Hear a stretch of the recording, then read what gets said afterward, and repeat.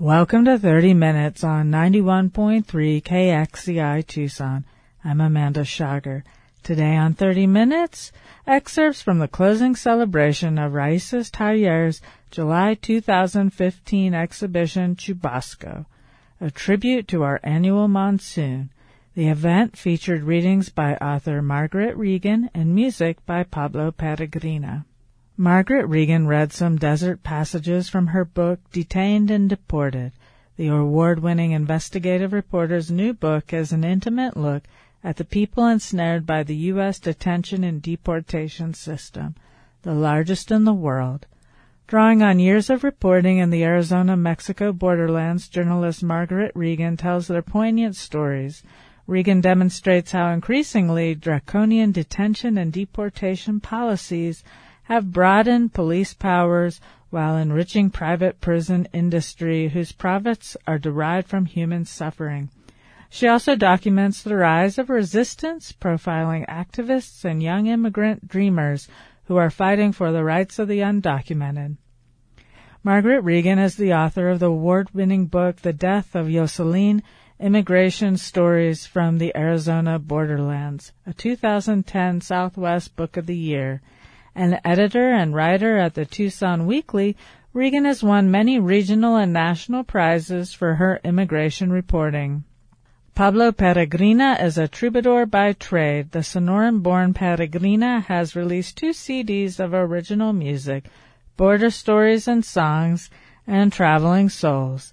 As a human rights activist and volunteer, Pablo strives to create awareness through music.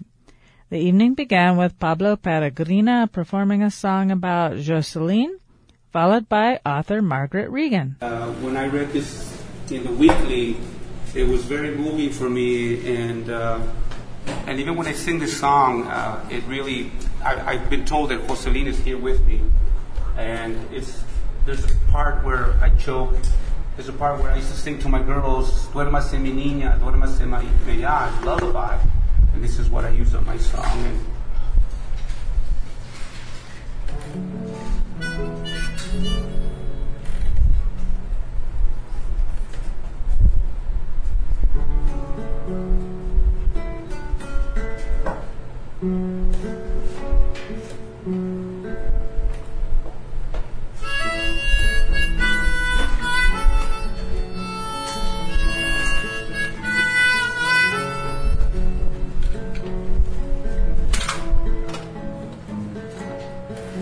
Sweet dreams, my little one, may you sleep in peace.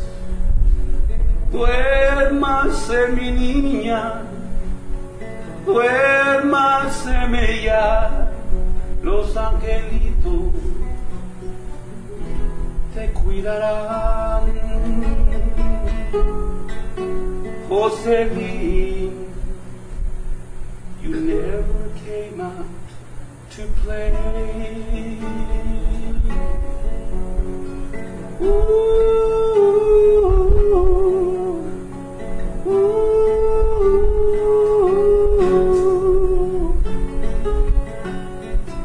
Jocelyn, Jocelyn,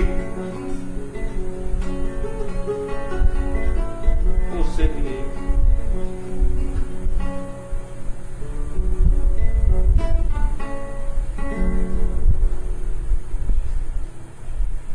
Thank you. Thank you. We're going to have Margaret.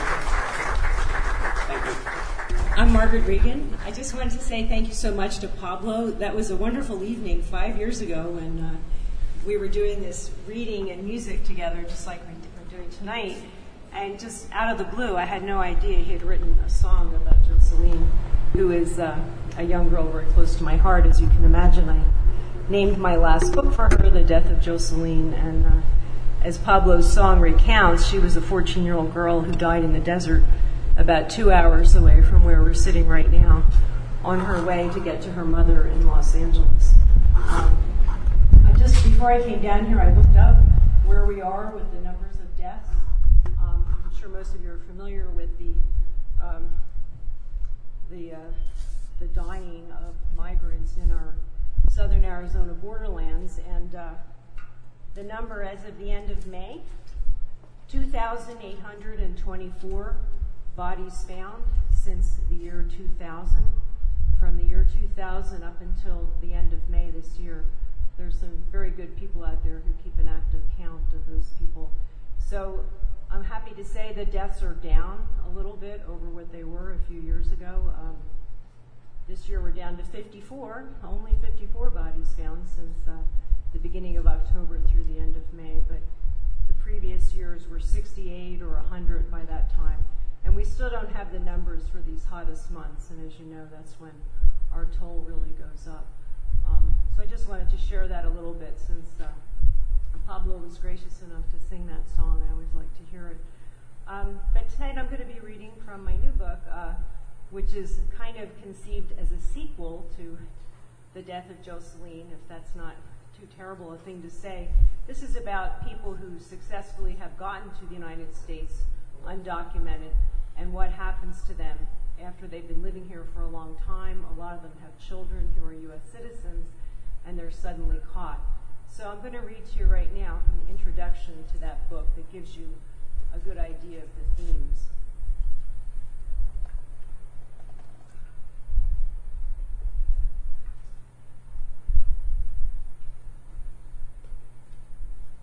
Yolanda Fontes sat in her prison scrubs and watched the families gather all around her.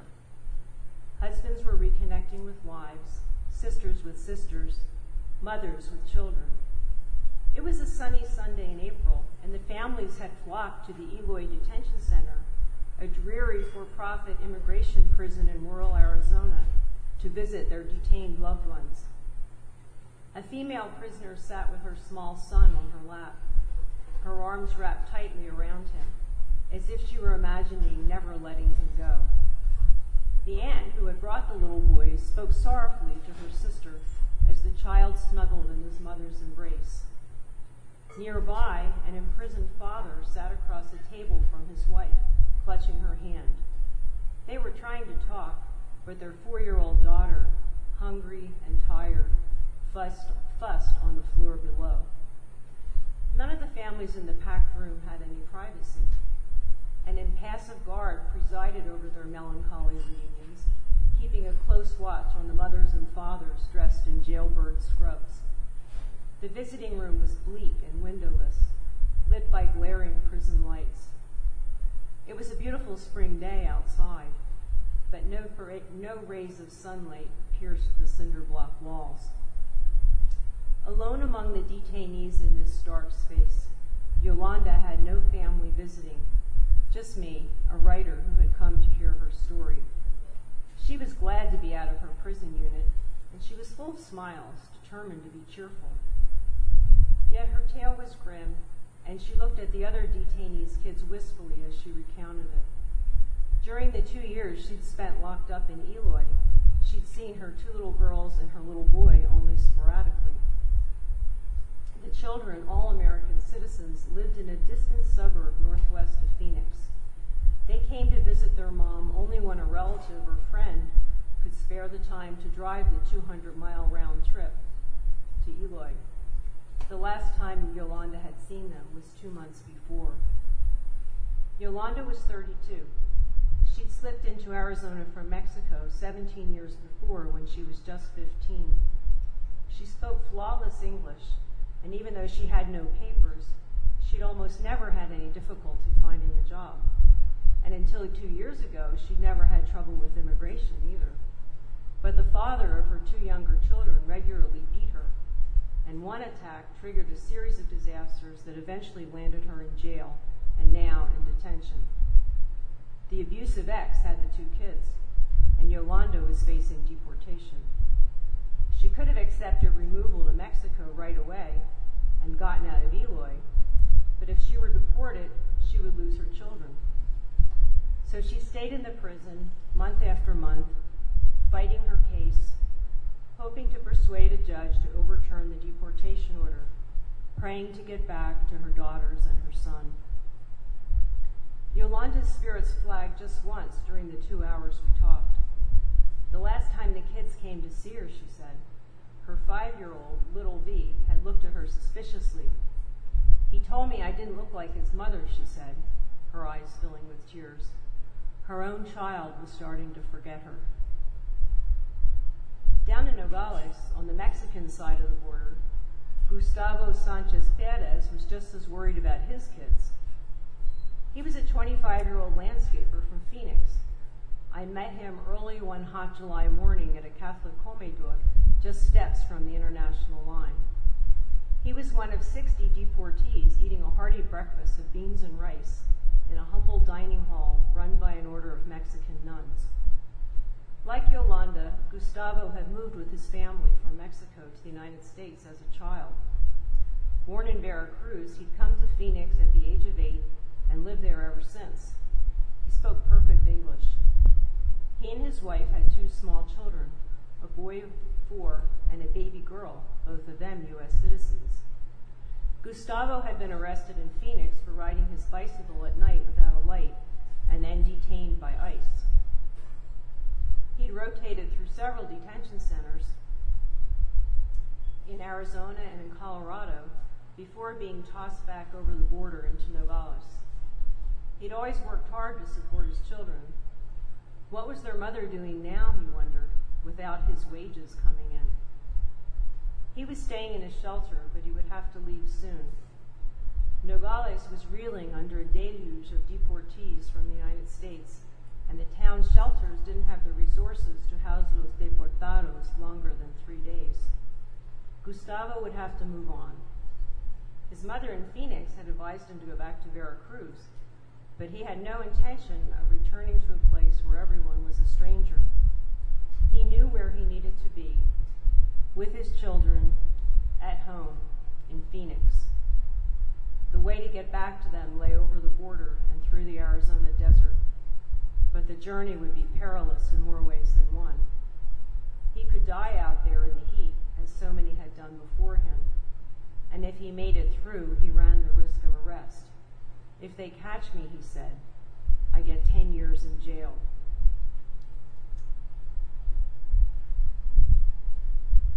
The human impact of these deportations cannot be overstated.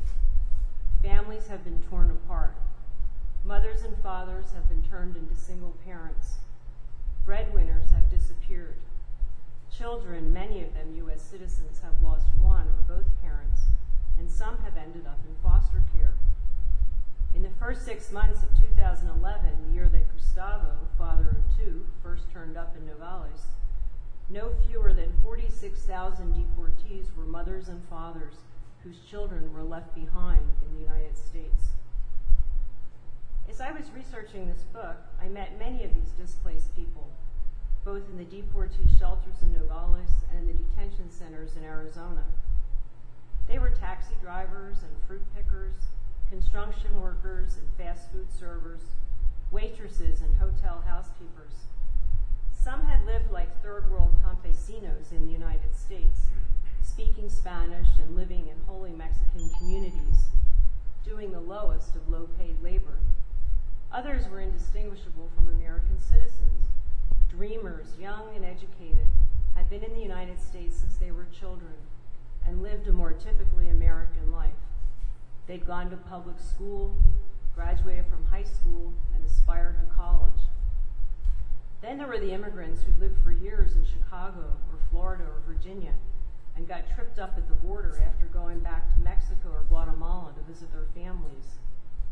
Saddest and most determined were the parents separated from their kids, the Yolandas waiting out detention, the Gustavos plotting a dangerous desert hike.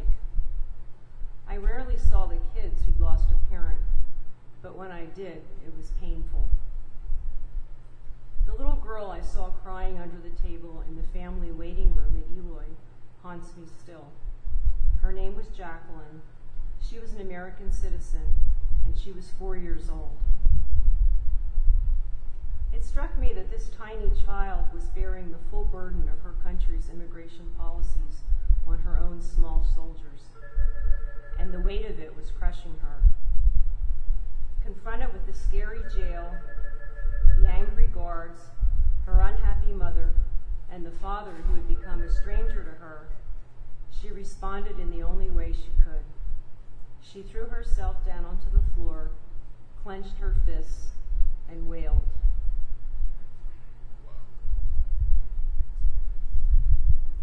So that's what this book is about. It's divided up into a section on the detention centers and a section on the deportations, and there's also a section of resistance to everything that's happening. I didn't really know that much about the detention centers when I was researching my previous book, The Death of Jocelyn. I was focusing on the people who had died in the desert. But there was a late chapter in that book of a group of young people that came to be known as the Panda Express 11. Some of you may remember their story. They had all been working at the Panda Express at Grant and Swan. It turned out 11 out of the 12 or 13 workers in there were undocumented, and Panda Express, of course, denied any knowledge of them being without papers. But they were mostly young people, and they had worked for Panda Express for a long time, and they were charged with a felony identity theft because most of them had social security numbers that were not, well, they had social securities that were not their own. They were using fake numbers. They were charged with a felony, and because until this past year when a judge ruled it unconstitutional, immigrants arrested for any crime at all were not eligible for bail. That has now been overturned. But these people charged with this identity theft were held in Pima County Jail for about 4 months, and they couldn't see their children all that time. They had 11 children between them. But then they had a wonderful attorney, Margot Cowan, who got them off on a misdemeanor pretending to be Panda Express employees. So that was pretty wonderful. And the judge sentenced them to time served. But at the end of that trial, which I went to, ICE was waiting to take them to the detention centers. And 8 out of the 11 were deported pretty quickly, but 3 of them, the 3 that I got to know, were held in the detention centers for 5 months. A young woman named Marlene had a little baby named Freddie, and when she finally got out of detention, I went to see her, and I sat with her in her kitchen in a trailer in Southside Tucson. And her little baby, who had not seen her for 5 months since he was 8 months old, was terrified of her, and he refused to go to her. He sat in his grandmother's lap and refused to see his mother. And Marlene said to me, you know, the detention center was so horrible in every way. It was humiliating. I always thought I was such a good worker. She was so proud that she had graduated from high school. She had always held jobs. She'd worked really hard at Panda Express for 4 years. But she felt she was treated like a criminal, and that was completely humiliating. So that was a big thing about the detention center. And then the other thing was the separation from her child. She said, I will just never forget what they did to us, that they separated me from my little boy. So after I heard the stories of the Panda Express, you know, I really wanted to learn about the detention centers, and it's a pretty big story that a lot of us are really just starting to learn about. We have about 250 detention centers in the United States, but only about 11 of them are actually run by the U.S. government. The rest of them are a combination of the private prisons, like the Corrections Corporation of America we've been hearing so much about, which runs Eloy, and little county jails that are, you know, trying to make money the way that the private prisons are trying to make. Pinal County Jail, you guys know about that Sheriff Paul Babu up there running that. That was named one of the worst detention centers in America for quite a long time, and it was so bad that even ICE finally yanked their contract. They would threaten to put people in Pinal County Jail if they didn't behave in the other detention centers. People knew it was so bad. They didn't allow the immigrant detainees ever to go outside, ever. And the people who were there for criminal offenses rather than immigration offenses could go out regularly to an exercise yard. But the immigrant detainees were kept in a room that looked kind of like their high school gym with a very high window where the sunlight came in for an hour a day. So they would put these men in there, they were all men, and they would take turns sitting in the sunlight, one of them told me. So the detention centers are something that we really all need to learn about. I'm going to hand this over again to Pablo in a minute if he's ready to go back on. But I wanted to share some good news about the detention center. I don't know if anybody saw this story today in the New York Times. You probably remember last year when the women and children were coming over in large numbers, and they came through Tucson, and we established family detention centers, fairly new thing in the United States, where we were detaining babies and toddlers and small children along with their mothers. And yesterday, a federal judge ruled that the Obama administration's detention of children and their mothers who were crossing the border is a serious violation of long-standing court settlement, and that the families should be released as quickly as possible. So that's really good news, that several thousand women and children being held in a private prison in Texas will be released within a very short time. So yeah, that's a really important court ruling. Because we actually have a law from 1997 that the United States is never allowed to put children in jails. And you would have thought we've had that law before that, but that's when this case dates. They're citing a case law from 1997 that this was a clear violation of that law. So something to celebrate. So Pablo, are you ready to go back on? See here? Okay. And then I'll come back and I'll read you another story from the book. So thanks.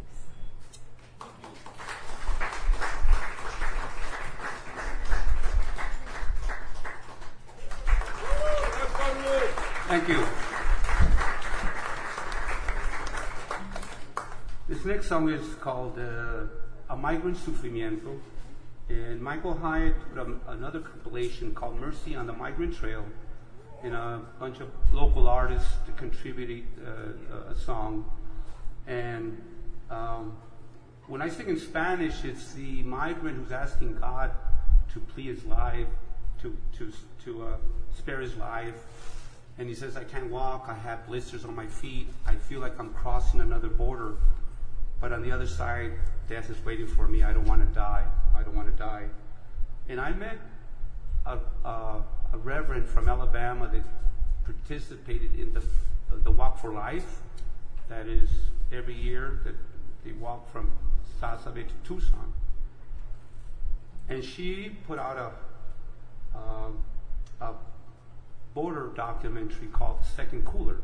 Second Cooler is a second refrigerated building that the Pima County Medical Examiner's Office put.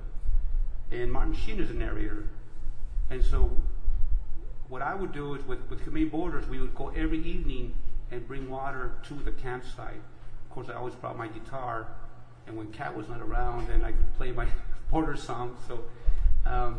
So anyway, I have two of my songs on this soundtrack, and I'm just sharing the movement. I am here to actually support whoever is doing any kind of border event.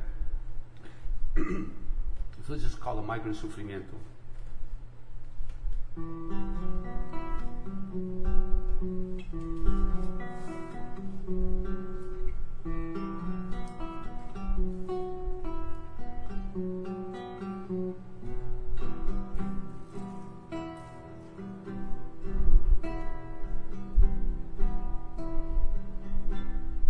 Out in the desert in the middle of the night, spirits grieve their sorrow with an eerie cry. The cry of many migrants that were left behind and died.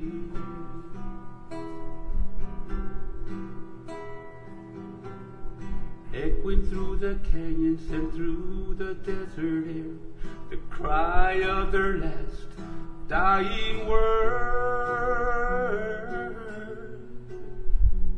And many of these words will never ever be heard.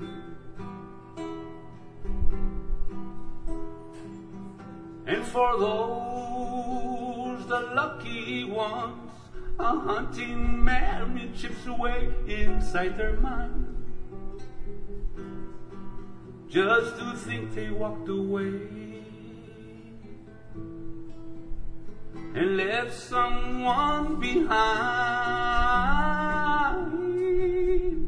to know they'll die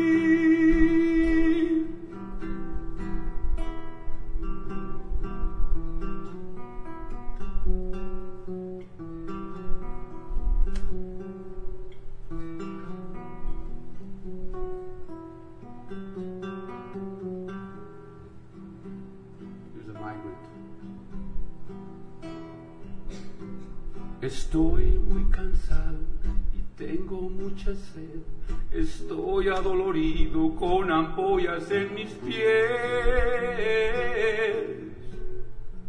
Ayúdame, Señor, que mi muerte se espere hasta después.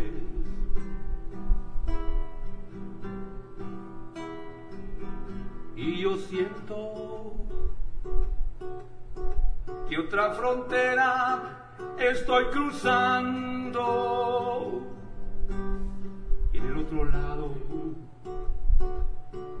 la muerte me está esperando. No quiero morir.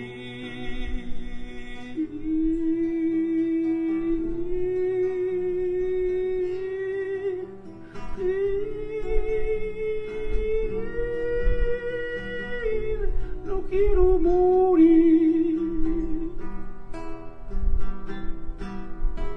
Ayúdame, Señor. No puedo caminar, no puedo continuar, no quiero morir, no quiero morir, no quiero morir, no quiero morir. No quiero morir.